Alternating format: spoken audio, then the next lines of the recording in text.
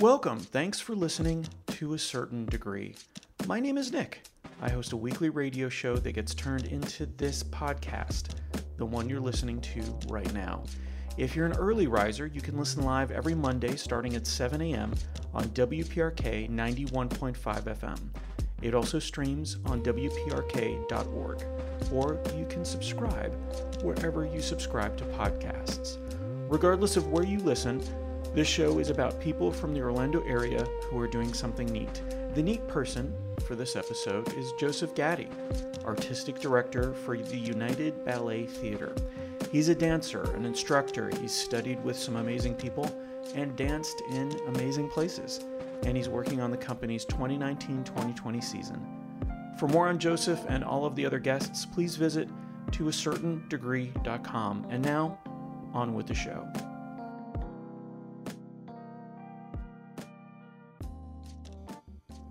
They Might Be Giants on WPRK, Winter Park, Florida. Good morning. My name is Nick. You're listening to A Certain Degree. I do this every week, and every week I have a very special guest. This week is no exception. Joseph Gaddy is here. Good morning, Joseph. Good morning. How are you? Good, good. Thank you so much for being here. My pleasure. It's my pleasure. Okay. Okay, great. Joseph is here from the United Ballet Theater, and that's with an R-E, not an E-R. Exactly. Okay, great. And so we're going to be talking about the season that you have coming up, the stuff that you've been doing here in Central Florida, your career as a dancer and as a choreographer. And I'm really curious to learn about that because I know so little about it. Mm-hmm. And so, many of the subtleties are lost on me. And so what I like to do is talk to people about that to see what it is that I should be looking for as somebody who doesn't know a lot about dance, as somebody who doesn't know a lot about, the industry in general. So I think I know a little bit about acting. I think I know a little bit about theater in general. But for the most part, ballet and dance is something that I haven't had a lot of experience with.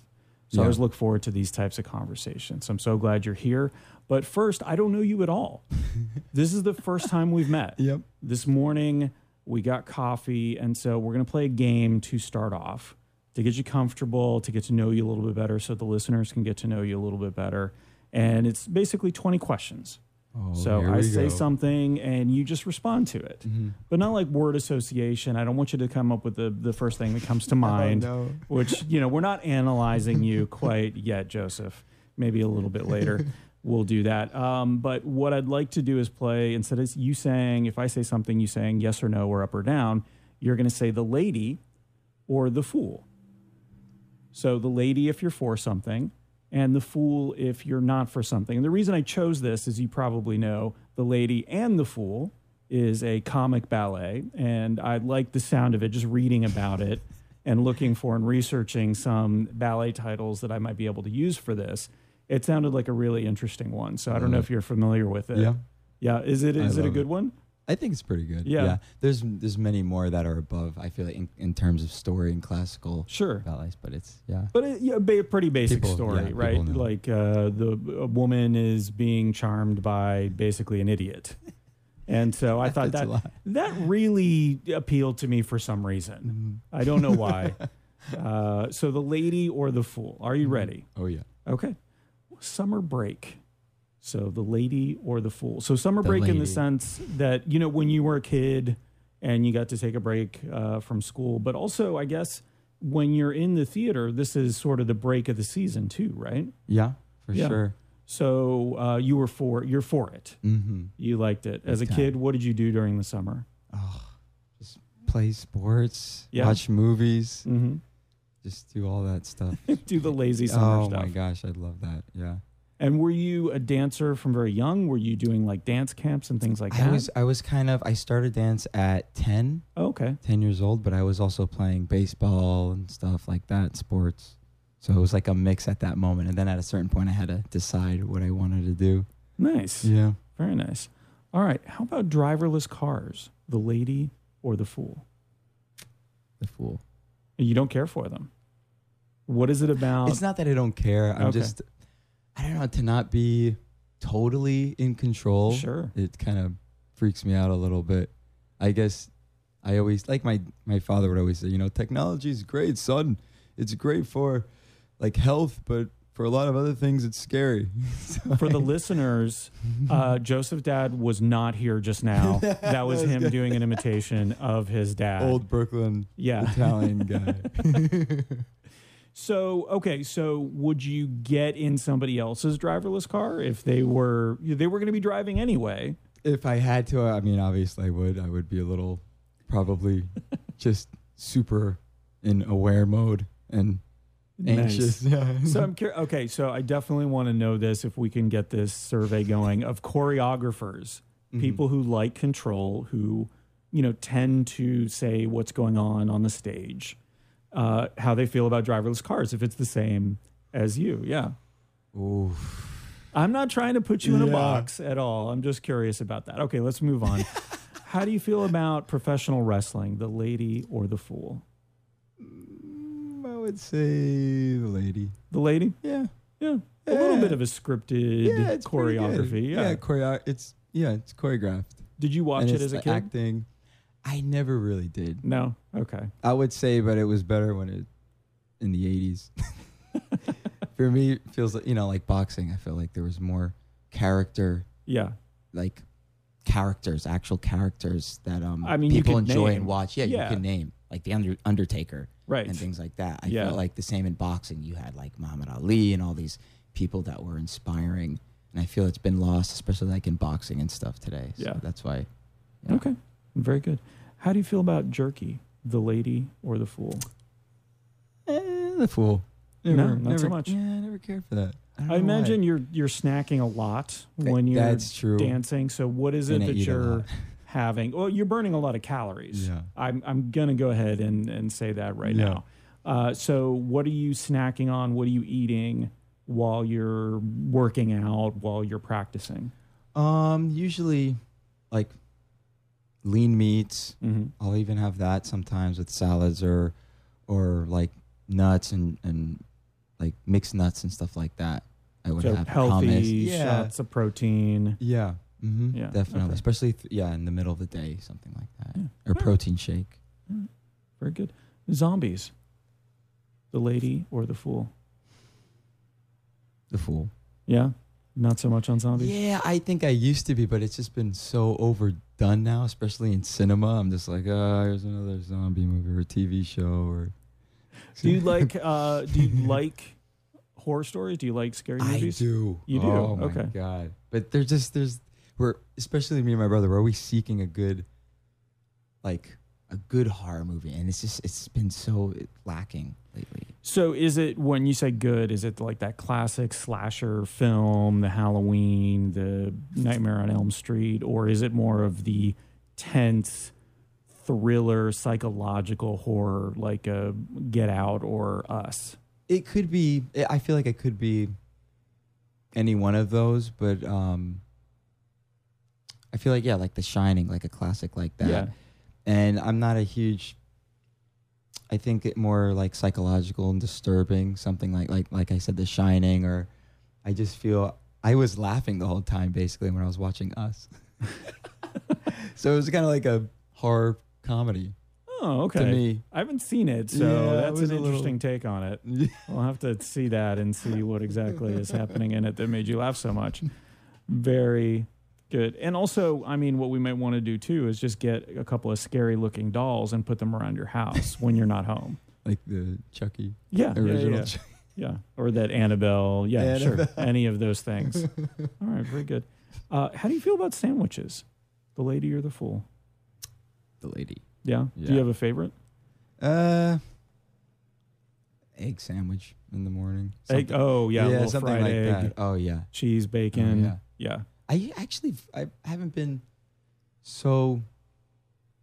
having so much bread lately. I don't know why. I would imagine that's part of your regular diet is not to have a ton of carbs. Yeah, that's true. Yeah. But if anything, I would probably have like a Publix chicken tender sandwich sub. They're so good. They're so good. Yeah. Promoting No, that's stuff fine. here. Publix is a big listener. All of the Publixes are streaming us into their stores right now. So people are waking up, remembering that they had to bring something for Sally's birthday to work today. So they're stopping at the Publix. They're like, I wonder if I should get a sub. And now they heard us talking about it. Now they're getting their Chicken sub. tenders. So you're welcome, Publix. Good job on that. Where do you land on sleep? The lady or the fool? The lady. Yeah. The lady, yeah. Do you get enough Mhm. sleep? Oh, yeah. Yeah, I would imagine. So you're probably Pretty like, much. when you go to work, you're being active. Yeah.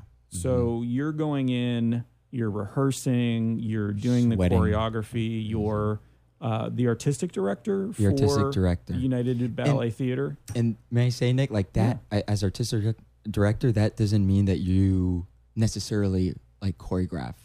Oh, sure, So- sure. So You just are yeah, a choreographer. there I are- apologize. No, that's So I didn't mean to imply that No. you're doing all of the choreography, but There those are- are there are- functions. yeah, there are directors that do, but I like to bring in different choreographers, hmm you know, from different places internationally here in the States. So that's So you're Right. very active during the day. yeah, taking So you class just and Hit a rehearsing. wall, pass out. Okay. Pretty much, yeah. I love getting at least 8 hours. Oh, it's- man. I know. No. And I have the time to do it. It's just the falling asleep, Yeah, right? I'm not tired enough. So if you could send me over what to do during the day to make a me lot, fall yeah. asleep. Yeah. People don't realize like it's like it's a job. You know, Yeah. you're working Oh, 6 to 8 hour 100%. days of work Yeah. of work, and people are. I used to get that question. Oh, you do ballet, but what's your real job? And I'd be like, no, this is what I do. Yeah. you know? Everything else is a little bit of a side hustle, I would Yeah. imagine, Yeah. to dance when you're that serious about it. yeah. All right. Let's go back to technology for a second. I was just in Tampa and I saw a bunch of them over there. Crowd sharing of scooters. Not the bikes, but the electric scooters. You could just jump on one. It's you don't swipe your credit card. You just get on an app and you can rent one and tool around downtown. Oh yeah. Let's say. How do you feel about that? The lady or the fool? The lady. I mean, I don't know if I would do it, but I think it's really beneficial. It I was feel it's yeah. pretty awesome. I was in Paris little over a month ago, and that was big there. Oh yeah, they were all that tooling was around on huge. those. Yeah, So they huge. went from the Vespas to the little Yeah, exactly. scooters. with the baguettes. Yeah. I like that. Yeah. Yeah. So you wouldn't do one though. I got to get I- across town and Possibly, I would just get an Uber instead. I think. yeah. Is it just the danger? So are you always concerned about putting your body at risk since that's your I think livelihood? I think that is in my background, in the back of my head a little bit. Yeah. Because it's such a short career, so you really want to take care of your body properly. Yeah. In order to at least have some, Well, and I appreciate you came here today. You're wrapped in bubble wrap, and you're not popping it at all. So you've gotten very skilled with the bubble wrap, which is nice too. Yeah. So I think that's a good fashion statement too. I think it's something that maybe we should work on as a business idea, and we'll do that next There you hour. go. We'll come up with some business ideas like that. All right, the lady or the fool, the Disney live action remakes. How do you feel about Ugh. those? Fool. Oh, okay. Sorry. Yeah, Sorry, no. Disney. No, Disney is not a big listener. Unlike Okay. Publix, they never listen. They're not playing this in the theme parks. None of it. I saw recently the new Lion King, and Yeah. it's like it follows the same story as the original, It's pretty close. but it's just so different because I felt like I was watching the Discovery Channel, and I was telling that to my girlfriend and my friends and my brother because me and my brother are huge movie buffs. So, Mhm. and there was no compared to the original. There was just no expression from any of them because they tried to make it so realistic. So yeah. you couldn't see, or feel if when like Simba was scared or this part he was proud, and it didn't show like it did in the cartoon. Right. And I felt like the same like in the other remakes like Aladdin, like it was the same thing. The genie, like the expression, it wasn't as you can't get Vibrant. that animated with that yeah. unless it was like I mean, Actually Will Smith is CGI, awesome. yeah. But like that. Or Jim Carrey maybe they could have pulled. Do you ever look at, so when you're watching a movie or maybe a theatrical production, do you ever look at that and go, okay, how would I translate that emotion to something that I would do to something in dance. All the time. Yeah. Yeah. Especially when you're portraying a character in one of the ballets. Oh, I love watching movies for like certain death scenes or certain parts when somebody's like furious or avenging someone or something. I love doing that and studying that. Yeah. That's because cool. Acting's a big part of ballet, especially classical ballet and story ballets, but you're not able to speak, so you have to do it with your hands and your facial expressions. And Right. So it's I love it. It's awesome. So how much, when you're being directed, how many choices do you get to make as a dancer? Artistic freedom, and that I feel like that does lack in a lot of professional companies. I think in trusting your dancers and knowing what they can do, and knowing what they can do and what they're passionate about and what they want to improve on. I think is definitely the artistic director's decision to say, here, this is you have this amount of space and go for it. Show me what you have. Try it out. Yeah, I love that. Yeah. All right. Very good. So just a few more cursive, the writing style, not necessarily the band or anything else that might imply. Did you learn that when you were a kid? Yeah, I don't use it a whole lot, but definitely for autographs. Wherever I'm performing somewhere, I'll definitely. Yeah, so your signature, that sort of thing. It's classy. Yeah. Yeah. Oh, okay. Hey, you gotta be classy sometimes. Classy. All right, very good. There's that Brooklyn accent coming out, and we'll talk a little bit more about that. All right, so tiny houses, the lady or the fool.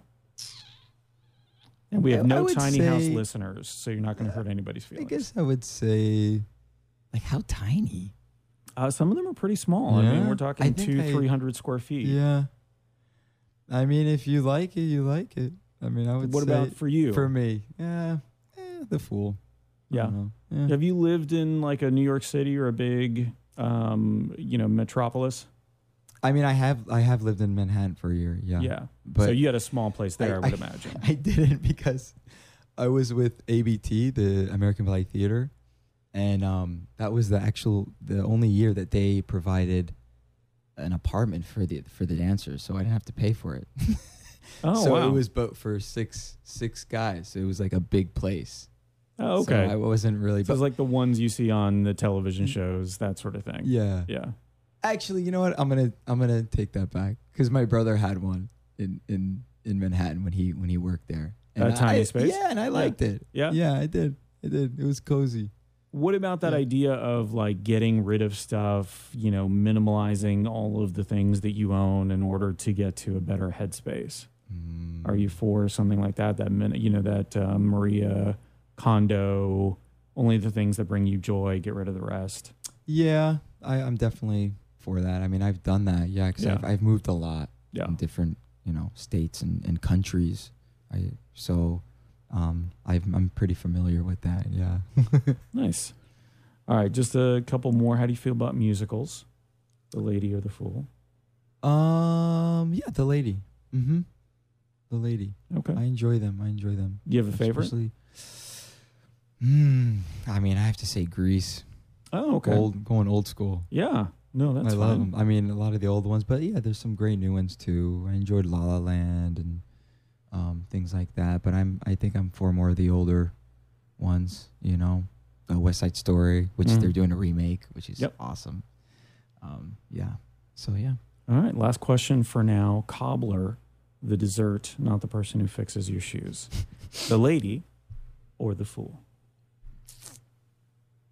The Fool. I'm just not into pies too much, or things like that, like pastries, like desserts. Yeah. Or well, I'm a huge ice cream fan. Okay. I'm just that's my stuff right there. So just ice cream, pretty much. So cobbler, since it's also warm, it's too warm for you. No, I mean I could have a warm piece of chocolate cake with ice cream. That's kind of what oh man, yeah. It's too warm. We need to cool it off with some ice cream, please. Very nice. All right, Joseph. Well, thank you for that. Let me say that you can find more about the United Ballet Theater at unitedballettheater.org.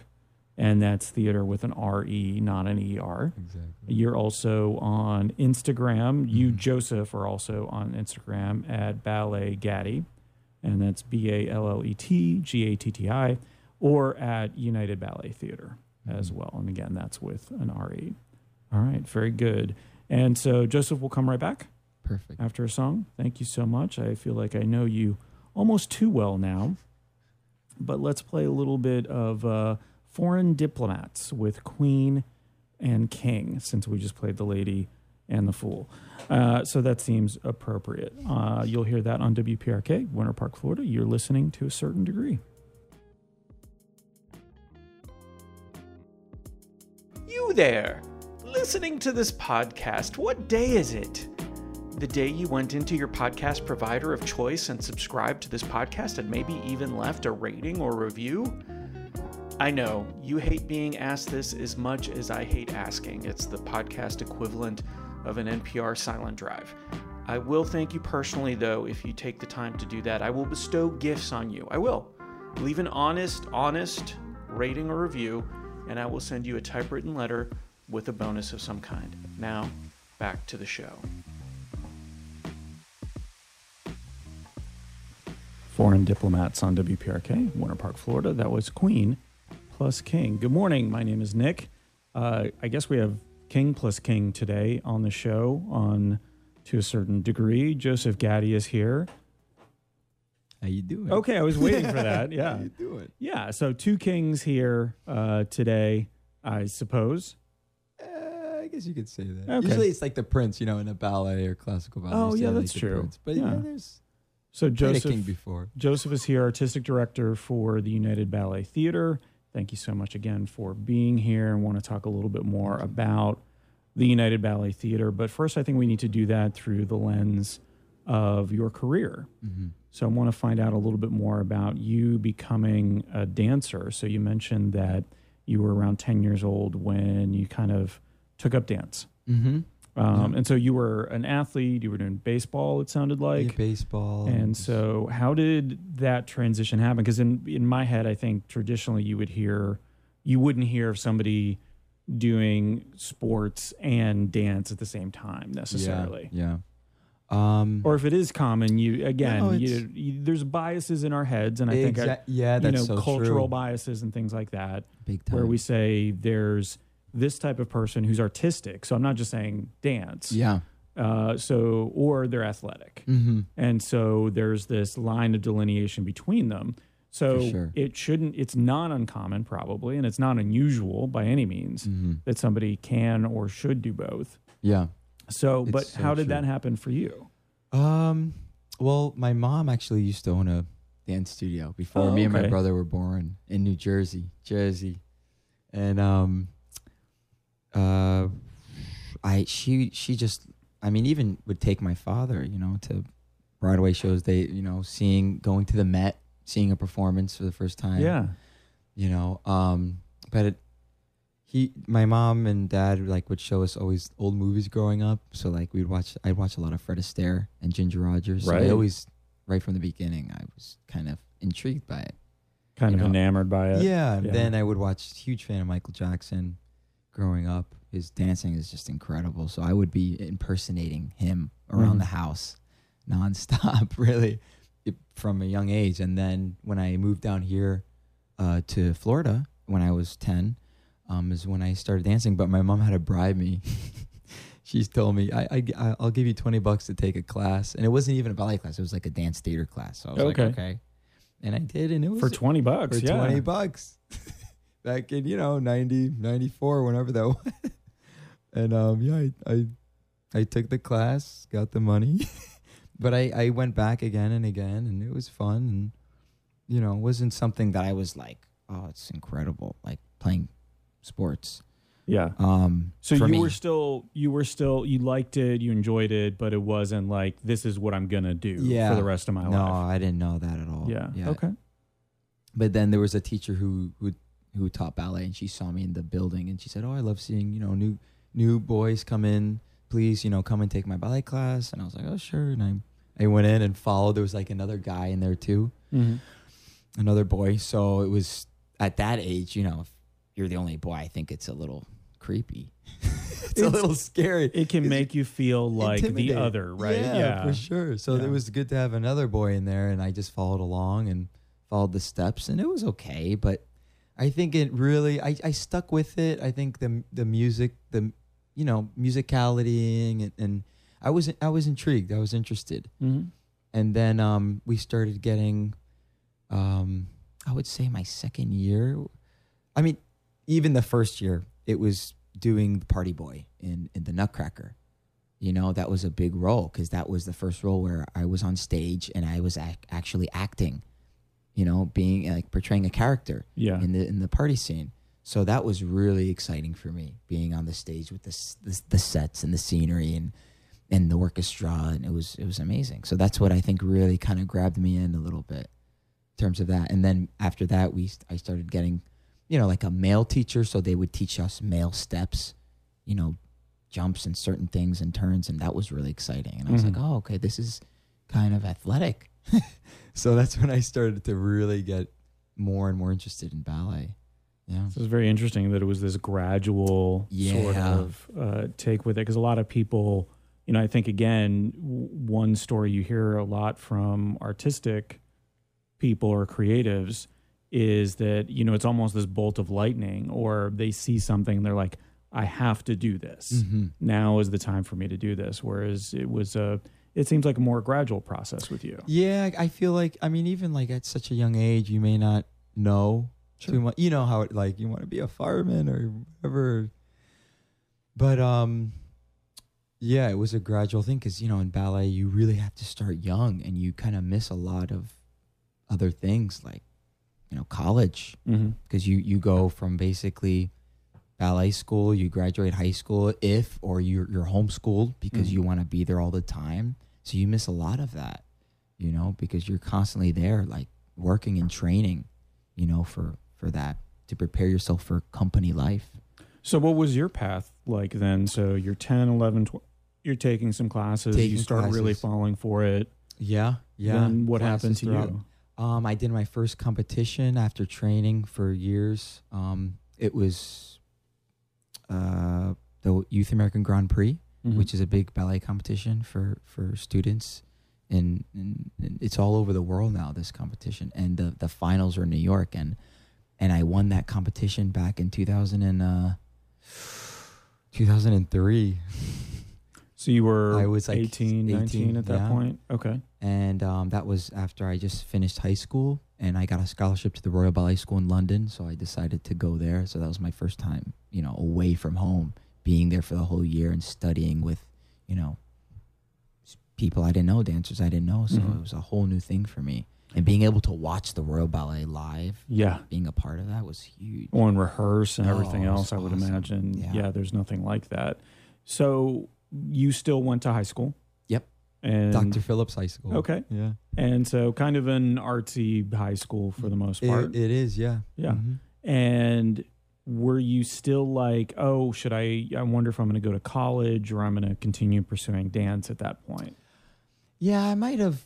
Or whatever you were going to, sorry, I didn't mean to say that No, you'd no. have to go to college. No, Obviously, no, you completely. finish high school and do something But I else. definitely but was thinking of that. Yeah. Yeah. It crossed my mind. What but is your then- next step? Exactly. It wasn't like, oh no, 100% dance all the way. Exactly. Okay. But once I did, I think that first competition and got that scholarship, I knew that was going to help launch me into the professional ballet company life.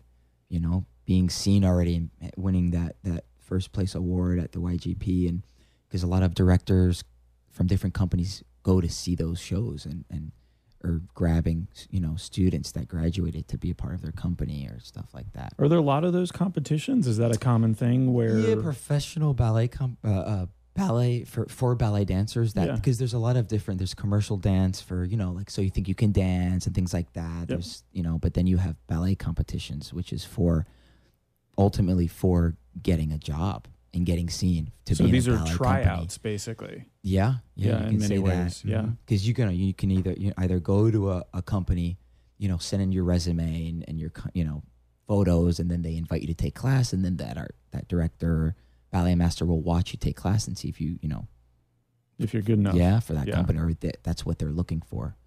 That's interesting Yeah. because that's very different than the theater community, which is you would have somebody come in and their interview would actually be them doing a reading or something like that. Yeah. And saying that. But in some cases you do have the theater groups that are doing classes as well. Mm-hmm. But in many cases, it sounds like the ballet company is a little bit different. Yeah, our Or the reading dance is company. like the class, Yeah. basically. Like you taking class at a company and then the director or somebody from the artistic staff watching. I mean, sadly, sometimes no one comes to watch.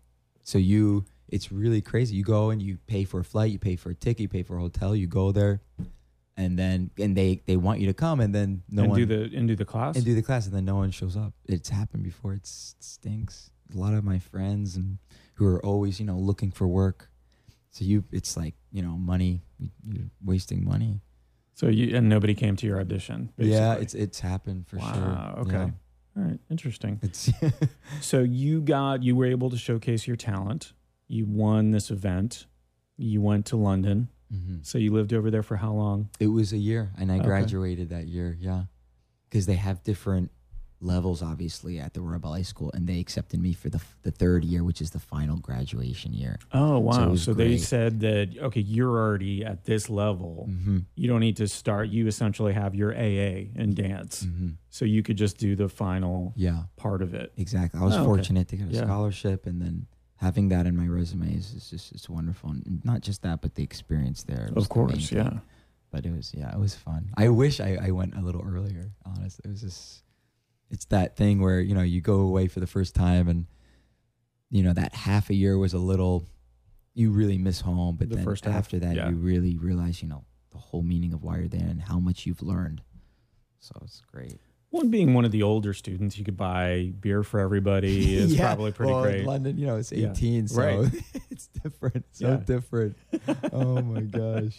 Wow. I'm sure you never got into any trouble over there. It was No, fine. It was no fine. trouble. London authorities, if you're listening, which they are, they're big listeners.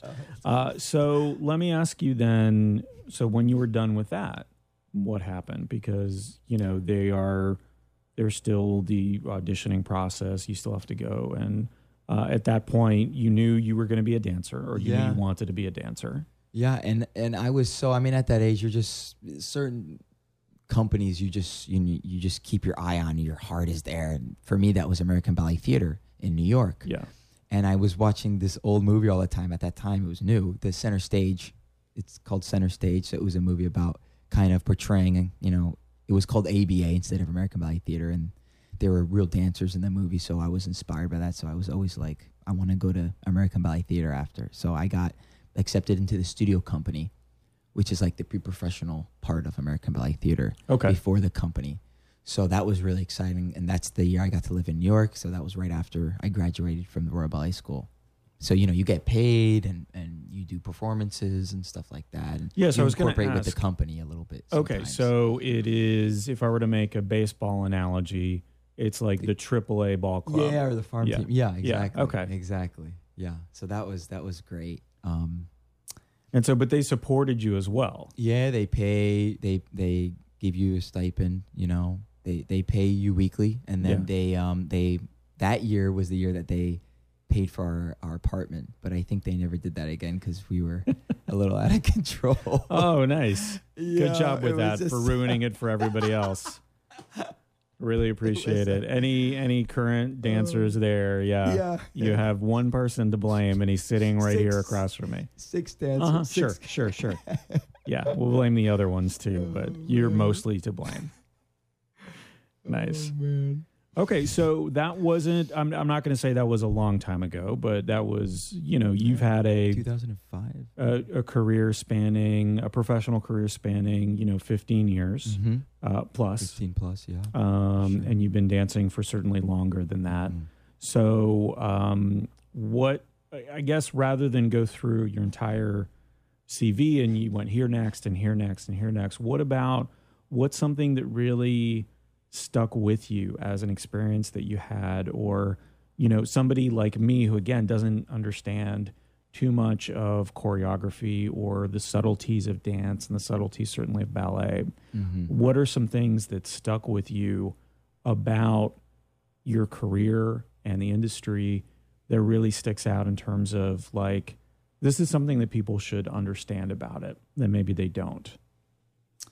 Yeah. So, for example, that sort of farm team, I didn't know that theater companies had that sort of thing. And you're welcome to talk about United Ballet Theater too, because I know you're doing things differently there. Why did why was that important to you in the founding of United Ballet Theater as well? Yeah. Well, the reason I created this company is, I've had experience working with so many different professional ballet companies, interviewing dancers. I was always trying to make small documentaries just for the public, so they better have a better understanding. They're on YouTube and everything, just about what we go through in terms of the intensity, the rehearsal intensity, and injuries and things like that. Yeah, that it gets very, it just creates extreme wear and tear on the body. And I think all of that built up, and I was so hungry to make a company, something different that had a balance in terms of the regimen and schedule that no other professional ballet company has in terms of that. So creating time throughout the day of work for the dancers to cross-train and work with personal trainers or physical therapists throughout the day, not before your 6 to 8 hour day of work or after, but to have that throughout the day and through that week, and having that balance is so important. I think it's the same thing if you're crazy, you want to go to the gym every day, but you don't go and work your biceps every day. Right. Your muscles will not heal properly and not rebuild, build new muscle. Right. So the same thing with dancers, you're rehearsing every day and doing the same thing every day throughout that month preparing for a show. It's just, it creates extreme wear and tear, and then, sadly leads to, injuries and stuff like that, or possible surgery and things like that. It happens all the time.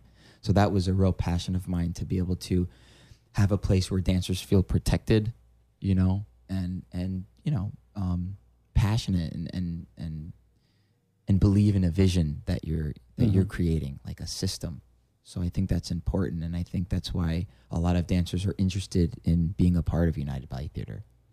Was it like a big stretch to treat the dancers more as athletes? Because what you're describing sounds very much like a professional athlete's regimen. Exactly. If you will. Exactly. So was it a stretch to try to convince people that is necessary?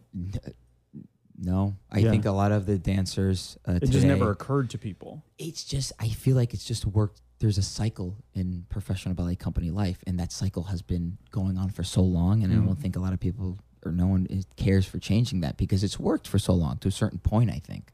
To a certain degree? Yeah, to a certain degree. Exactly. And it's true, to a certain degree.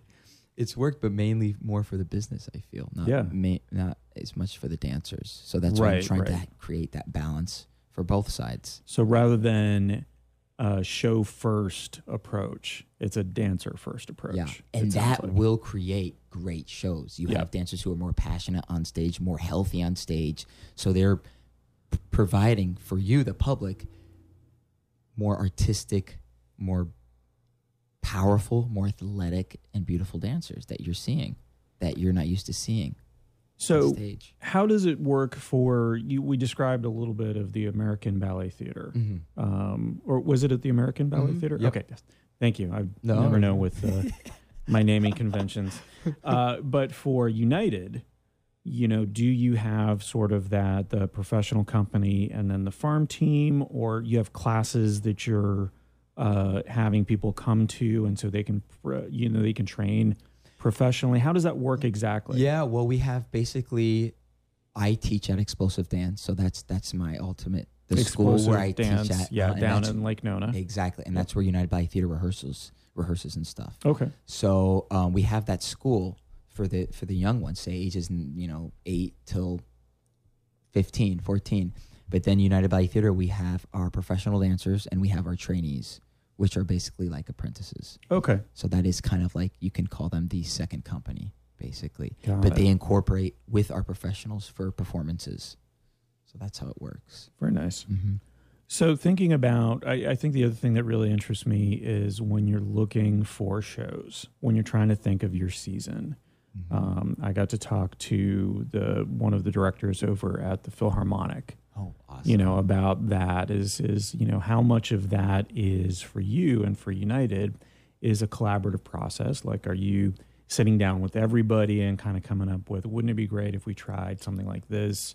Are you going off and doing your research on your own and then proposing it to somebody? How does that come through?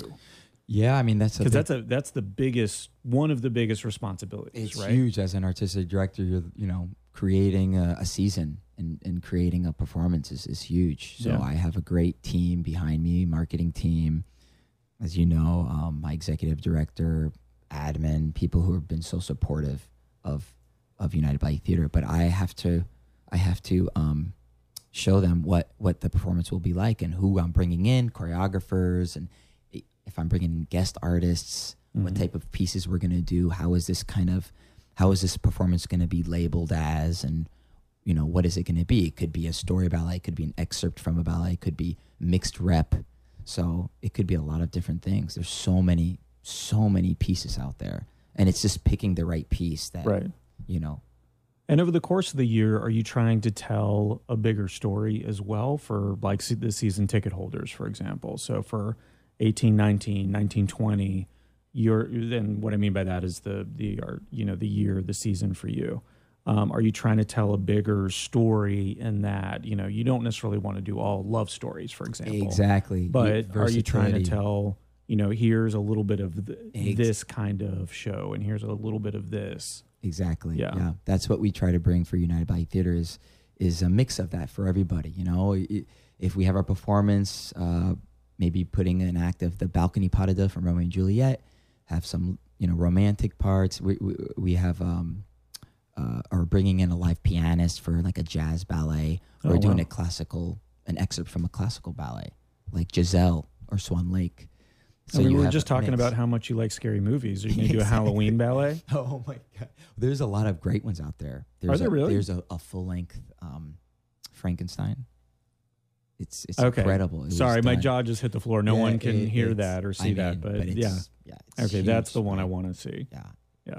It's I mean, done if a lot. I have any say on what you're doing in the I future. would love, something like that. But there's But you've so already many out there that are decided. cheesy. I mean, the season is probably very close to being done if it's not done already. Mhm. Yeah. We have one. It's creepy and it's intense. It's Macbeth, the story of Macbeth. So it's the king okay. and the three witches. So it's very intense and it's great. We're going to be super excited to perform this for the Central Florida audience. So That sounds really good. Mhm. And where do you typically, I guess going back a step, let me Mm-hmm. just ask this again in terms of like, who is helping you come up with the season? So it's basically me. Yep.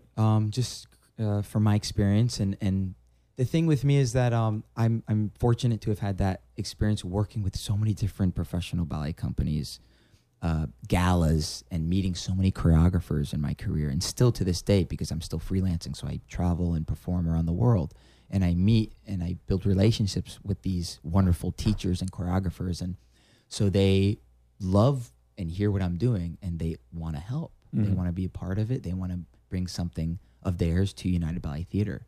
So I'm really fortunate for that, and to be able to have those relationships and have that support. So I have a Gotcha. lot of different options in terms of choreography and who I'm bringing in and who's available these dates to come down for a week and set a piece for our dancers.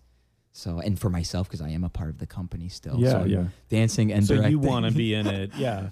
So it's interesting then. So you're looking at, oh, I'd really love to bring this choreographer down. These dates fit for this person. And these are the types of shows that would work with that person, with that choreographer. Is that how it works, kind of?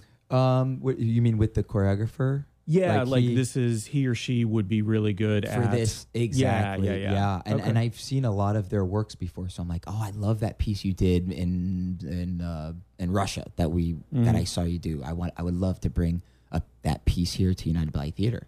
You And the know, so- choreographer might say, that would be great, but what about here's a similar one that I'd love to do for the Exactly. first time. I usually get options too, which is Wow. great. So Yeah, I yeah. can watch them and say, oh, I think this is going to be better, for our dancers or for the Central Florida audience that is not used to seeing such international works. Yeah. And that's one thing that we are really excited to bring for Central Florida and educate them on is, great works from the States, but also great works internationally. Like we have one here this week from Berlin. She was born in Russia, and she's setting a piece on 4 women professionals of our company called Running System. And it's a great ballet. It's on point for the women, point shoes. And it's athletic. It's funny, too, because each dancer has a certain character that they have to portray. And it's great. It's great. It's a great piece. So we're excited to have that for our rep. And when will that, and where and when? That's going to be performed in February and May. So we're locking in dates for the Convention Center and the Bob Carr. Oh, very dates. nice. So we're really excited about that. Oh, that's good. If it's in May, then you can close down the Bob Carr. There you go. Yeah. Yeah, very nice. All right. Well, that's fantastic. Anything else you want to say about United Ballet Theatre? No, we're just, it's something new. It's something different. And like I said, I think the Central Florida audience is going to appreciate this because of bringing that care and treatment for our dancers. Like I said before, it's going to show on stage in terms of the excitement and the beauty and the artistry and the athleticism. And then, of course, what we're bringing in terms of great, high-quality classical and contemporary works along with that. So, yeah, that's fantastic. Yeah. What about as far as classes go? That's something that people can enroll in year-round, or does it match sort of the school schedule? How does that work? Like school classes? Yeah, or classes that you guys would provide training in. Yeah, so that is specifically for our dancers. United Ballet Theater, you have to like we were talking about auditioning to be a part of that. Oh, you would be in it. I got it. Yeah. Okay. But like there's enrollment classes for explosive dance, say. So that is affiliated with United Ballet Theater since I teach in the school there. Yep. You know, so it's for those younger dancers, that younger training. But we do offer open classes for dancers who do have that professional ballet background. Yeah. So they could come in and take class with our company. Got it. Yeah. And that's year round. You could do that. You don't have to, they'd have to contact me and say which dates they're available if they're interested and they want to come and take open class with the dancers. So it's happened before for sure. Yeah. And more about that at unitedballettheater.org. All right. So guess what? We're at the end of the first hour. Whoa. Yeah, it flies by. I'm a joy to talk to. That's awesome. Yeah. So let's play a song. This is one to get us dancing and get hopefully people who are listening out of their seats. Unless you're driving, don't get out of your seat because you don't have a driverless car yet. This is Rat-a-Tat with El Pico on WPRK, Winter Park, Florida. You're listening to A Certain Degree. Maria and Kevin Ruiz were on the show way back in June of 2018, episode number 95. They are delightful, and they are also the husband and wife team behind the Peruvian pop-up dining experience called Papa Llama. If exploring a culture through food is your thing, you need to try them out. If good food is your thing, you certainly need to try them out. They have tasting dinners coming up, they have special events, they also do pop-ups at East End Market, Red Light, a bunch of other places. Follow them on Facebook and go to Papa Llama, that's with 2 L's, .co. Now, back to the show. Jai Wolf on WPRK, Winter Park, Florida. That was Indian Summer. We were having a little dance party in here. Before the break, we heard from Rat-a-Tat with El Pico from their self-titled album. Good morning. My name is Nick. I have the great honor and the great pleasure of doing a show called To a Certain Degree every week. And every week I have a very special guest. If you missed any of this episode with the wonderful and talented and effervescent Joseph Gaddy, please go to a website called toacertaindegree.com or look for To a Certain Degree wherever you subscribe to podcasts. This will be available as a podcast next week on Tuesday. I apologize that you have to wait a week, but there's just so much genius in this that I have to pull it all out. Isn't that right, Joseph? Pretty much. Yeah. No, I get that. Joseph is here from United Ballet Theatre. If you want to learn more about that, United Ballet Theater with an RE.org, not .com. So go and check that out. You can follow them on the social medias, mainly the Instagram. Is that correct? Mm-hmm. Yes. Yep. And so the announcement and the The schedule of your season will be event coming out shortly. Yes. And your for the whole first one season. will be in September? September 22nd on a Sunday at Lake Eola, the amphitheater, outside theater. It'll be beautiful because it's during the farmer's market. Oh, yeah. So it'll be really great. Oh, Ballet and that'll be a brunch. lot of fun. Yep. Ballet and brunch. There you go. Mimosas and Oh, I wish we could sell them. what's a dance move that starts with an M? Mimosas I and don't think okay, we'll work on that off the mimosas air. and movement. Okay, so here's the thing. The second hour, we do a couple of things. We're going to get to know you a little bit better, but we're also going to have a pop quiz. So did you know about that? No. Okay, so it's dance related. So this should be very interesting. And there's real stakes in the pop quiz. Basically, in the pop quiz, which you'll be hearing in a few minutes. First, we have another segment that we have to do. But in the pop quiz, the more you get right, the better friends we are. Oh. Yeah, so a lot of pressure. Intense. Now, here's the thing. If you don't get any right, or if you just get one right, I become your most bitter enemy for the week. I am going to actively try to sabotage you in everything that you do for that week. And never come on the station again, right? No. It's just for a week. Oh, okay. That's No, not you're a bad. great That's not guest. bad. You're more than welcome to come back sometime. No. Look, I'm not going to hold a grudge. It's just a week-long enemy situation. I mean, everybody's had that, right? Yeah. Yeah, okay, great. Maybe for longer than a week. Before we can do that, though, you are a successful dancer. You are the artistic director and founder of your own ballet company. Mm-hmm. So you're good at business. I guess you could say that. Okay, I'm great. learning as I go. Because we're going to do bad business ideas next. Oh, so first we yes. have to play the song. Bad business ideas. It's time to pick just one. It's gonna be totally legal. We hope it won't hurt anyone. So come on, have some fun. Yes, bad business ideas. It's like MySpace meets Blockbuster. A social network that you rent for 3 days at a time and you have to return to a store. That's actually a really good idea. We should do that. So this is the part of the show where I present you two schemes, for lack of a better term, two plans, two potential businesses that you can invest in, your time, your money. And by being on the show, you have to. So whichever one you pick, and I know you have a lot of time on your hands being the artistic director and founder of United Ballet Theater, having to get your schedule together and do all those things, you're almost done with all of that planning. So now you'll Yes. have plenty of time to pursue one of these businesses. Mm-hmm. Yeah, it doesn't sound incredibly confident. I'm ready. I'm I like, didn't feel that here we go. at all. Joseph, may I call you Joseph? Yes. Great.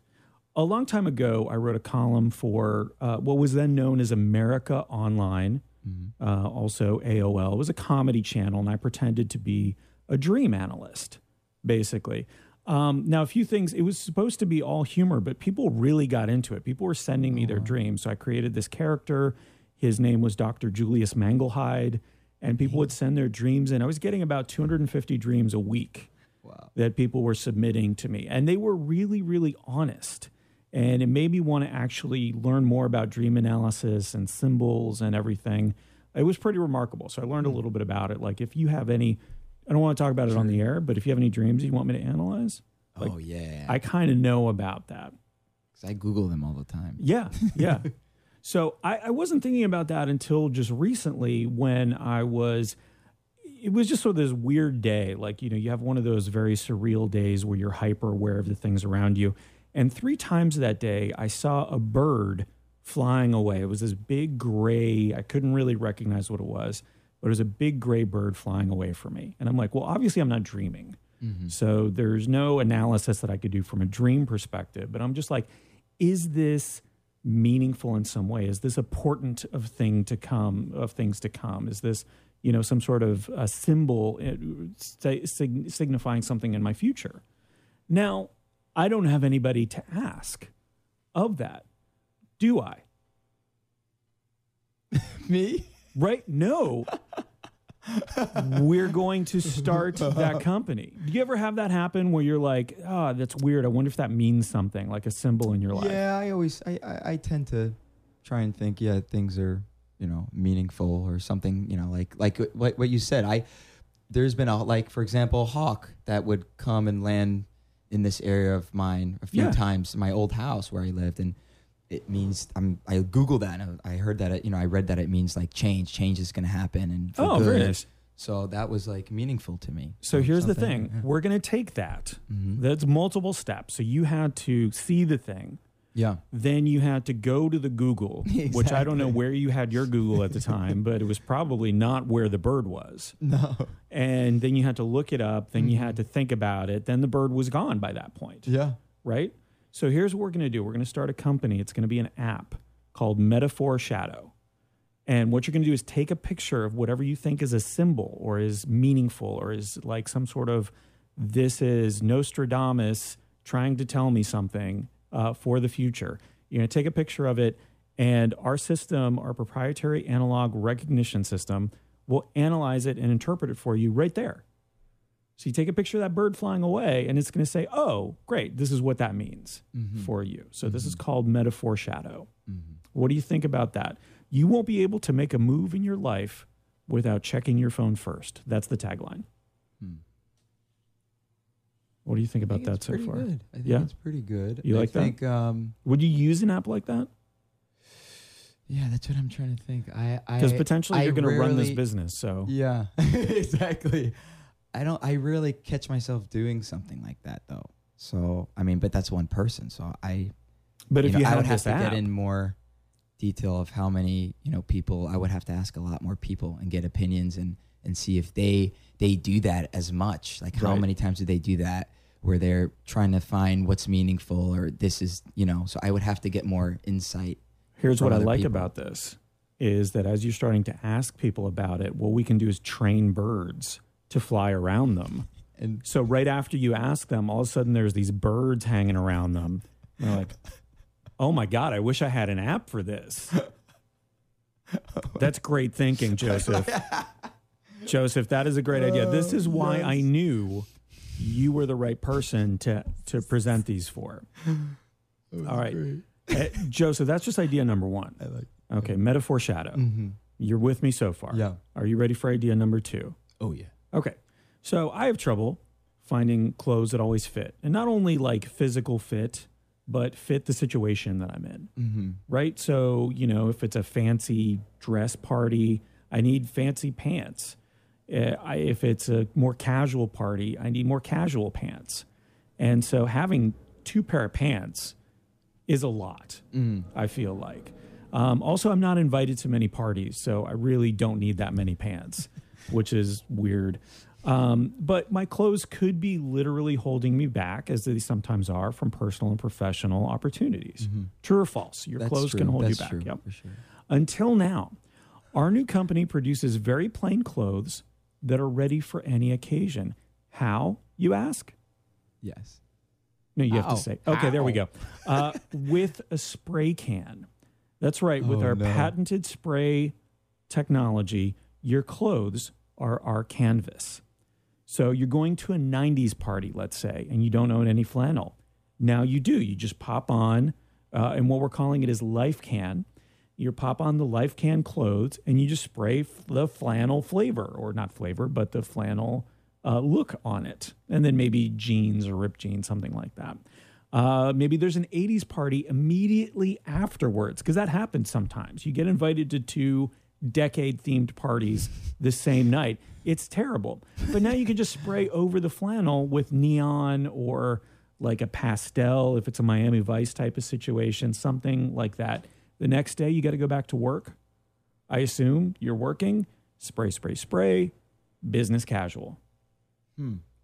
We've solved many embarrassing situations with this as well. Let's say you're dropping chowder on your clothes during a meal. Just spray over it. Just a touch-up, right? You've already got the can of whatever clothing you're wearing that day or that hour. You're wearing the same thing as something else. How often does that happen to you? As a dancer, I would imagine you guys are always dressed the same. Yeah. On purpose, I mean, for the most part. Yeah. Kind of similar active wear that we... But sometimes you go to a party and you're wearing the same pattern. Oh, that stuff, That's the worst. Yeah. Now you have a So you can have that with you. Ch-ch-ch. That's not a good sound. And, you know, will you and the people around you have to wear air filters? Because I'm sure this is going to be like some sort of noxious fumes coming off of these clothes, even after they're dry. Maybe that's the case, but that's part of a fashion statement. That's part of the fashion statement. Right? Chemicals. You look good. You look good. That's all that matters. So I worked on some taglines for this. The last clothes, so this is LifeCan, the last clothes you're probably ever going to need. So just one pair. I mean, you need multiple cans, but the clothes are the same.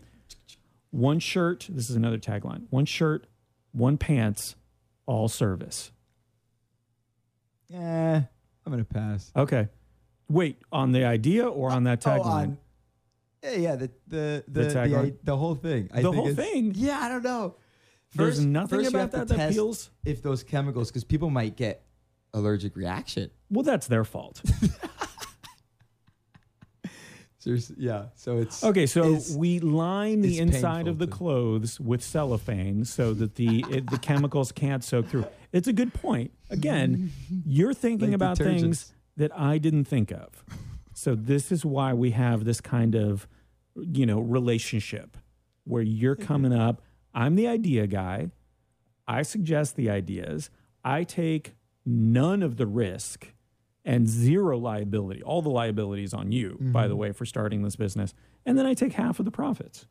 Oh, easy. It's fair.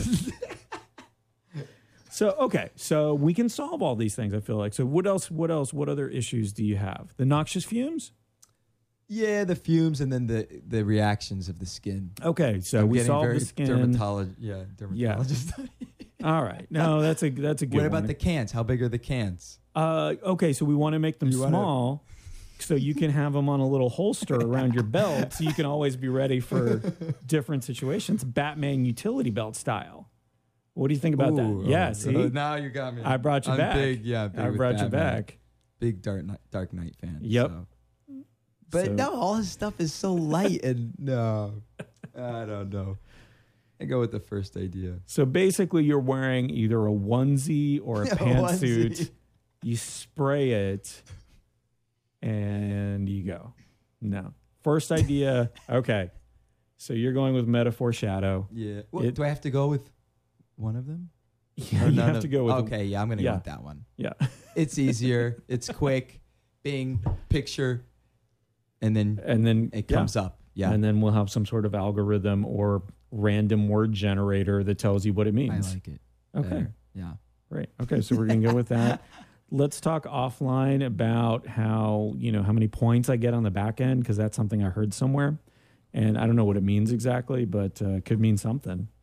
Yeah, And then we'll that's come true. back and we'll do a quiz. Are you excited about that? I'm waiting to see what that is going to be.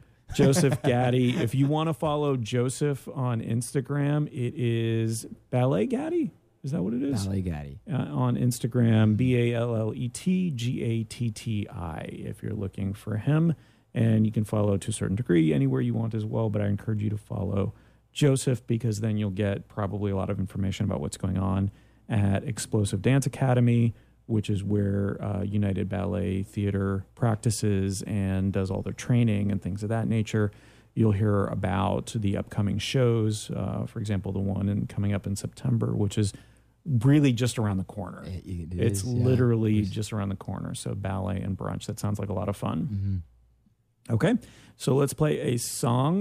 This seems appropriate for dancing and for post-Bad Business Ideas. The Avett Brothers with Kick Drum Heart from the album I and Love and You on WPRK, Winter Park, Florida.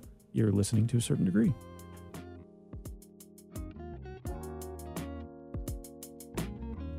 You have a social media account of some kind. You have a brand you're trying to establish. You're thinking to yourself, how can I get some affordable and stylish props to use to help tell my story? That's where Brand Knuckles comes in.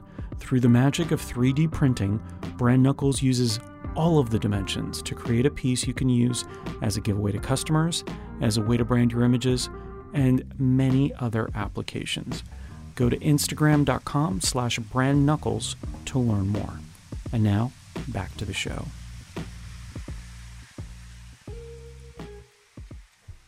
The Avett Brothers on WPRK, Winter Park, Florida. That was Kick Drum Heart. You're listening to A Certain Degree. My name is Nick. I do this every week. Every week I have a very special guest. Joseph Gaddy is here. Good morning, Joseph. Good morning. Thank you so much for being here. I really appreciate you getting up early, coming out here. You're probably going to be rehearsing today. You're going to be very athletic later on, which I am not going to be. So I appreciate I feel like this is me burning calories by having you on. So thank you so much for being here. Thank you.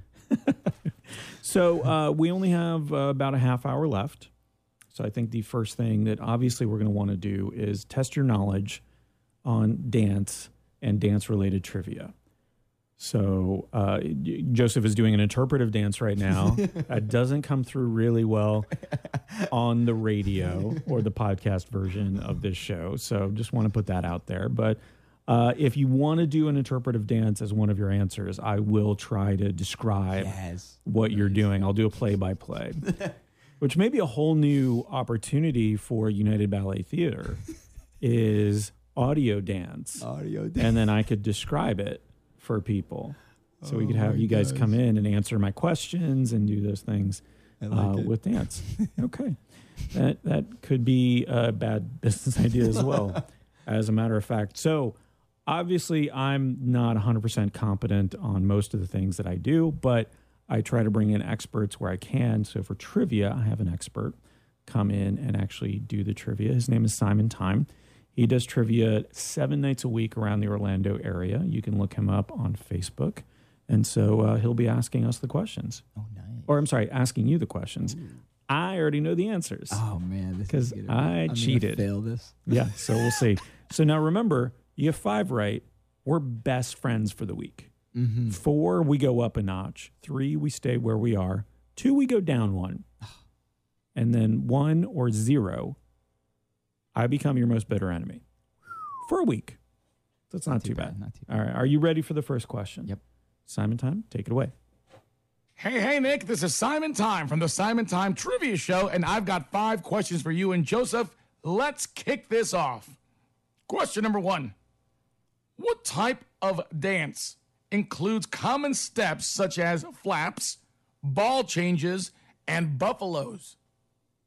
Flaps, ball changes, and buffaloes. Ooh, I would say tap dancing. Tap dancing. Okay. A lot of buffaloes and tap dancing? I'm not trying to throw you off. I'm literally asking. It's between 2. It's that or let's go with your first. I'm going to go with your gut. I'm going to go tap. The correct answer, that would be tap dancing. Yeah, very nice. You got 1 right. Not bad so far. No, it just seems... I never tapped in my life. Oh, I thought you took it. No, you took a dance theater class. That's right. Interesting. Thanks, Fred Astaire. Yeah, nice job. Thanks, Mom. F.A. I know him so well that I just call him by his initials. Okay, 1-0. Very nice. Let's go to the second one. Number 2, this dance is best known for its 5 positions, and it also includes a lot of jumps. The shoe is flat-bottomed and can come in different colors. What is it?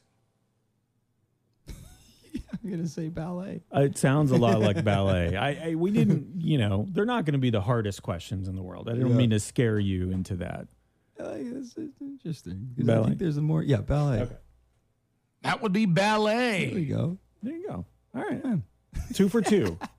We'll see. Now, the other thing is you might want to throw this because being my best friend is almost like being my most bitter enemy. So I need to be a little, okay. I'm just gonna follow you around. I'll need to know where you live, your schedule for the next week, allergies, but I may not care all that much about it if I can get stuff on the cheap, obviously. If it's a BOGO at Publix That's on scary. shrimp cocktails and you're allergic to shrimp, I'm still getting you a shrimp cocktail because it's a BOGO at Publix. The Stalker, rated R.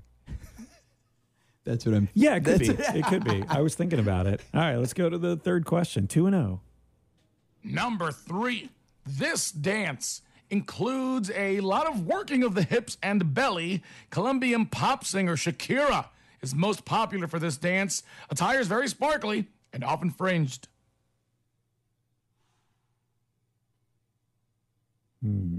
Shakira. Twerking? Twerking? Is that I don't know if that's a style of dance, but... Belly dancing. Belly I'm gonna dancing. say belly dancing. All right, let's see. The answer? That is the very sultry belly dancing. That is. Boom. That is. And as a Greek person, apparently belly dancing is part of my culture, I guess. Hey. You know, when you go to a lot of Greek restaurants in the U.S., they do have like a belly dance night often. Yeah. And, you know, when I was Greek dancing as a kid, it was like none of us were belly dancing. Yeah. We're going around in the circles, and it was very, you know, it was the 12 steps, and you go back and forth, and it was easy enough for me to understand. But yeah, I did very little. I feel like if I did more belly dancing at the Greek festival in Daytona, then we would have gotten many fewer people coming to that if it was me. All right, 3-0. Dangerously close to being my best friend. Just for a week. It's fine. Question number 4. We talked about ballet earlier, but in what European country did ballet originate? Oh. France. France. Uh-huh. Okay. That answer, it is Italy. Oh. I should have known that. You got one wrong. Yeah. I think that was a little bit on purpose. I think you were totally doing that on purpose. All right, let's go to the last question. And our final question. What piece of equipment in a studio is attached onto many mirrors? You hold on to it whilst you exercise and stretch. Should I get this one wrong? Because I know it. Is it No, gonna you be should. Yeah, you're 3-1. right? Okay, ballet bar. Okay, there you go. The correct answer, it's the bar. Those are your 5 dance questions. Joseph, Nick, have a great day, guys. Thank you, Simon you. Time. Facebook.com/Simon Time Trivia to find out where he's going to be. He's got great trivia. He's got great prizes. Go and check him out all over Orlando. Thank you again, Simon. And let's play a song. So we're going to go up a level in terms of friends. That'll be good. Yes. I will still need to know your schedule, but I may not be buying you as many things. I don't have a lot of friends. So this is how I make friends is yeah. Just apparently no one listens to the show because they would know better than to come on and do the quiz. Like get 3 fun. I right. like the Get quiz. 3 right because then you're going to be same level. Fine. If that's how you people are going to be, let's listen to a song. We'll be back with Joseph Gaddy in a few moments. This is RJD2 with the song Ghost Rider on WPRK, Winter Park, Florida. You're listening to A Certain Degree.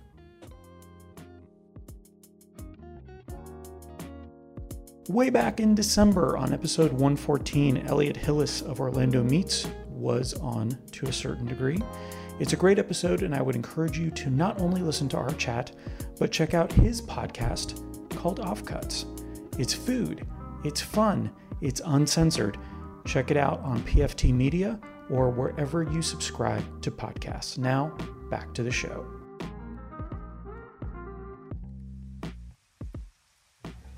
RJD2 on WPRK, Winter Park, Florida, from the 2002 album Dead Ringer. That was Ghost Rider. Good morning. My name is Nick. You're listening to A Certain Degree. I do this every week. Every week I have a very special guest, and we're getting to that time where get a little melancholy because it's almost over. It's flown by because I have such great guests come on, and Joseph Gaddy is no exception. Joseph, thank you again for being here. Joseph is from the United Ballet Theater. He is here today to talk a little bit about himself, his journey into starting his own ballet theater, his own ballet company, and a few other things. And so if you missed any of the show, you should definitely listen to it. It's a really good episode. Joseph is a great sport to put up with many of my segments and bits. And also, by the way, while the music was playing, we were having a little dance party here in the studio. I didn't think, and Joseph said, no, Nick, I can do it, that we could get the Dirty Dancing lift going. But he got me up there. He got me right up there, man. This guy is strong. Yeah, no, those are some guns there. Okay, you can stop flexing now. Goodness gracious. He has been flexing the entire show, by the way, in case you were wondering. Joseph, thank you so much for being here. United Ballet Theater is your main hustle, but you have a side hustle of freelance dancing. Still, yeah. Yeah. As long as I'm healthy and dancing well, still, that's what I want to do. So you go all over the world. You mentioned that you're going to Aspen and someplace else Mexico. next week. Yeah, Aspen and Santa Fe in, next week, and then the beginning of September, Mexico, Monterrey, Mexico. Oh, wow. Mm-hmm.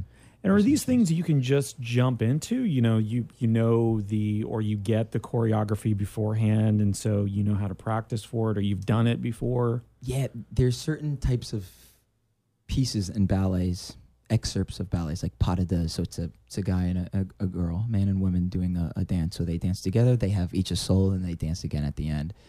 Or it could be a solo, things like that. But it's basically because of me being a freelance dancer, I have to constantly promote myself. So an organizer might see this video of me and say, I would love that piece in our gala. Oh, okay. And could you dance with so-and-so? So I would go there maybe a couple days beforehand and put it together with that partner and then perform it.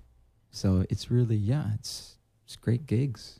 And are you doing it sort of step for step, what they saw in the video, or is there some room for improvisation? Improvisation, yeah. Oh, okay. And that's what's great. And I think, honestly, what is, like I was talking to you earlier about company life, how there can be a lack of artistic freedom in terms of what the artistic director wants. Mm-hmm. So as a freelance dancer, you get to, for me at least, being able to see what type of certain steps react to the audience and maybe awes them. So I add certain things in certain moments in the pas de deux that entertain the audience more, or I want to add a little bit more time to do a bigger jump or more turns. Mm-hmm. So I would incorporate that. So it can always change. I always like to have things, an A and a B, and to be able to change it up a lot. I enjoy that. Makes it exciting. So you would work with the organizer or the director and say, hey, this is what I'm thinking. And they have total trust when they bring in guest artists from different companies. Do your thing. And they give you a certain amount of time on stage with the lights, what you need for the lights and changes. Oh, wow. Yeah, okay. where are the cues, and that's it. And then just to get the show going. So it's exciting. But they have total trust in the guest artists. So I guess let me ask you about sort of that. I don't want to call it shameless self-promotion. It's something that you have to do as an artist. It has to be something that you do because your work is yourself. Mm-hmm. So did that when you were starting, doing that, putting your YouTube videos up there, your Instagram account, and doing all these things, did that make you feel uncomfortable at first, like doing this? I still do. There's a lot of videos. I mean, for us, we're always striving for perfection, even though that doesn't really exist, in my opinion, obviously, So, when we see a video of ourselves, and a lot of dancers can relate to that, it's like, oh man, that was horrible. Self-conscious, I get it. But it's good because you get to see yourself and you want to improve. So, but yeah, definitely posting videos. And, but the great thing that comes out of that is, for me, I get a lot of messages and emails from dancers all ages asking, how do you do this, or how can I improve this, or how can I improve this jump, or my technique, and not just in ballet, but what kind of exercises might help that out of ballet, like in the gym or cross training. So I really enjoy helping other dancers and in terms of that, and injury prevention and things like that. I love that. So I get a lot of questions in terms of the videos I post. Yeah. So well, that's nice because you're not just it. Then it doesn't feel like you're just this selfless promotion. Yeah, exactly. Yeah. I love it. It's great. That's good. Yeah. Let me ask you. You obviously work with music quite a bit, so you're listening to music quite often.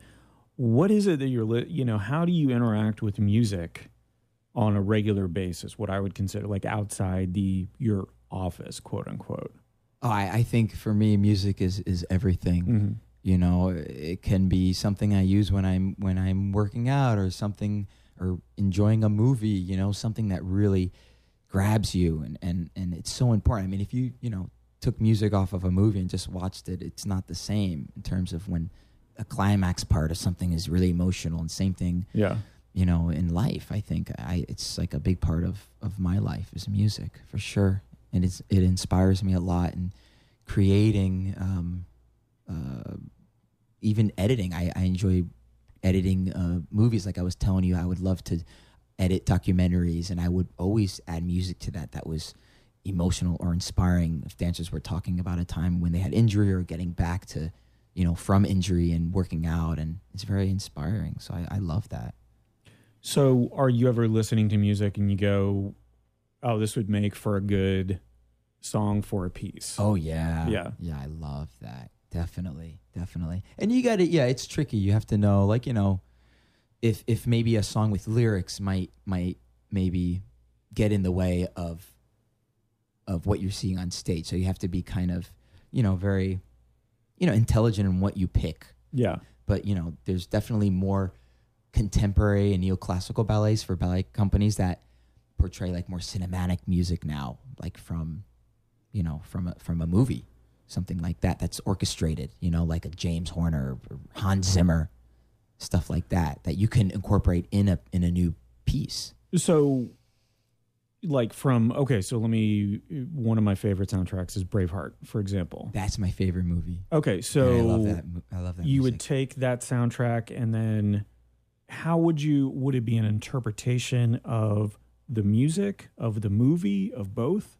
Oh, it's funny that you mentioned that, because I always talked to, especially my brother, about this, that I would love. I've never had a real passion for choreographing. Like I told you, I bring in choreographers, but I've always had a passion because there is a ballet, and it's done a lot in Russia, called Spartacus, as you know, the movie. And it's just epic. It's an epic ballet. And I was always wondering and thinking I would love to make a ballet of the story Braveheart and be able to use that amazing music that's in that movie. I mean, it would be huge. So yeah, that definitely inspires me for that. I mean, I would listen to that all the time because I did a ballet when I was dancing with Cincinnati Ballet called King Arthur's, the King Arthur. Yeah. So I was Arthur, and I would listen to that music and watch the death scenes and the interpretations of Mel Gibson's character, because I loved it. It was so much power and passion into what his belief was freedom. So yeah, I love that. I would definitely love to incorporate music like that in certain ballets that were, not cheesy, obviously, but emotional. Yeah. And mature. So I guess the other side of that, I think of jazz, where there were a lot of songs in jazz that had no lyrics, and then people applied lyrics afterwards. Yeah. So a singer would come along and write the lyrics to a song. Mm-hmm. And sometimes you don't even realize there's a lyricless version, and that was the original. Yeah. So they added it's their interpretation, right? I don't know how often they were working with the original musician on it, but they would just take the name of it and just come up with something accordingly and make it work. Is there something like that within, or that you would like to see done within a season of United Ballet Theater, or something that you've already done where you just take a song and you just interpret it from scratch? The singing? No singing music? At all. Yeah, just like if you were to take a jazz song, because that's something I'm more familiar with than classical music, and just say, okay, let's come up with something specifically for this and just interpret it. If you feel like it's sad, it's and created. That happens. That happens often in ballet companies. When you're creating a new piece, you might have, for example, we have this choreographer coming in October, and his brother, I forgot his last name, but his brother makes music scores for movies. His name is Lucas. His first name is Lucas. So when he comes to create that piece, we're going to use one of his songs, which is always epic and beautiful. So yeah, or he might create one for us. So that's what's exciting. Oh, so it might be that. just specifically for that piece, which is awesome. Yeah, it's I think it's great to have that, or even and on top of that, live music, like a pianist on stage, just doing jazz music, especially when you're doing like a jazz ballet. It's great. So as a dancer, what has been the most exciting to you in terms of the work? Has it been coming up with something, working with a choreographer on something brand new? Was it more along the lines of, you mentioned the Arthur's show that you did up in New York. Yeah. Was it more something like that, where it's this epic story that you're connected with already? Mm-hmm. What was it what has been one that really connected with you? Yeah, I mean, there's definitely a few that stand out in my career. And all these ballets are listening right now, so you're going to hurt somebody's feelings. Yes. I would say, I mean, for me, I've always loved basically the story ballets, obviously, that you have to portray character and you know, like Romeo and Juliet and Don Quixote in Spain. And it's beautiful with the costumes and the character. It's great. But definitely, yeah, King Arthur was a special ballet for me because it was the artistic director's premiere. She choreographed it and created it for Cincinnati Ballet and created it on us that year. And it was great. And it was just so much, not just the dancing, but the character, you know, because it was like an epic movie. You know, you portrayed a young boy at first. So I had to act like that as a young boy in his, you know, young teens, and then become this king, and then get you know, driven by anger and madness and jealousy and it was just wonderful. So I love being able to incorporate that acting into actual ballet. So that was wonderful. Working in Spain for a few years under artistic director Angel Corella, which was a great experience because he was also creating a brand new company. So I was there while he created that. So I learned a lot from that, you know, something from scratch, which doesn't happen very often, like I'm doing with United Ballet Theater now. And working with him was fantastic because he had so much knowledge, because he was a principal at American Ballet Theater for many years. Oh, wow. And he was just so kind to work with and respectful. He respected the dancers, and it inspired me because that's something that I brought with me here at United Ballet Theater, is treating dancers, you know, with care and making sure that they have, you know, the best treatment possible. Because when you believe in them, they dance so much better for you with less pressure, obviously. Sure. And so it's great. Those were great experiences, and he had so much to give to me when I was working, and I learned so much from him in terms of coaching me and teaching me certain ballets and roles. And then, yeah, there's contemporary pieces too that I enjoyed. Wayne McGregor's Chroma. It's a really great contemporary piece with such just unique movement in it. And I performed that with Boston Ballet. And I never forget that learning process was awesome, super challenging, but the show was just fantastic. Very nice. Yeah. Curious, just one last question before we have to go. We got to turn it over to the Orlando Theater Hour with Ashley Ann Gardner. We'll be on in a few minutes, so please stick around for that. But you mentioned the story ballets. You mentioned being on stage and portraying a character. Have you ever wanted to just go out and do theater and do a play? You know, do the character and say the lines and all of that? Yeah, like I said before, like with me and my brother, we're huge movie fans. And I think that kind of, you know, incorporates into this, like what you were just talking about, how, yeah, I do think of that. I've never seen myself as like a speaker, obviously. So that's why I do ballet, and it's easier for me to portray with my body, you know, to communicate with my body. But I always thought of that. I mean, you know, if I'm watching a movie and I'm like, that acting could have been better. So I'm always hungry to maybe give it a try. Very nice. All right, well, let's leave it at that. You can find out more about United Ballet Theater at unitedballettheater with an RE.org. United Ballet Theater, spelled the same way, on Instagram. And more about Joseph Gatti at Ballet Gatti. That's BALLET. GATTI. Please subscribe to a certain degree. I got to change the name. And get this when it comes out as a podcast, and all my other special guests. There's an episode that we'll be dropping tomorrow with the one and only Chris Crespo, where we talked a lot about movies and podcasting and other things. So if you're curious about that, please feel free to listen. And we'll end it with a handshake. Joseph, thank you so much. Let's shake hands on the air, because I think that makes for good radio. And we'll play a song right now. This is Looper featuring Francis McDonald with Mondo 77. And if you want to dance to this, feel free. I might have to. Okay, great. Mondo 77 on WPRK, Winter Park, Florida. You've been listening to A Certain Degree.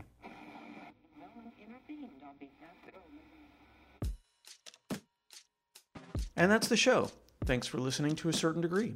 Where do you go from here? Tell your friends about how awesome this episode was. Subscribe to the show wherever you subscribe. Also, check out toacertaindegree.com. That's TOA certaindegree.com. One of the takeaways from this episode for me is don't be afraid of self-promotion. You have to self-promote. You have to put yourself out there. Hey, follow me on all the social medias. Subtle. I am subtle. Thanks for listening. I'll truly miss our little chats. This episode was recorded live on July 29th, 2019 on WPRK 91.5 FM. You will hear things on WPRK that you won't hear anywhere else. There's always something interesting happening, so listen early and often. The To Be Decided is a YouTube channel, or is it more than that? I vote for more. Miller and Davis are partway through their 4th season, but the videos are all standalone and cover many topics. Do you like obscure Japanese bands from the late 90s? Stories told by teens, ranking albums by King Gizzard and the Lizard Wizard. All of these are words. Then get your computer over to youtube.com/thettobedecided for more. Now back to the show.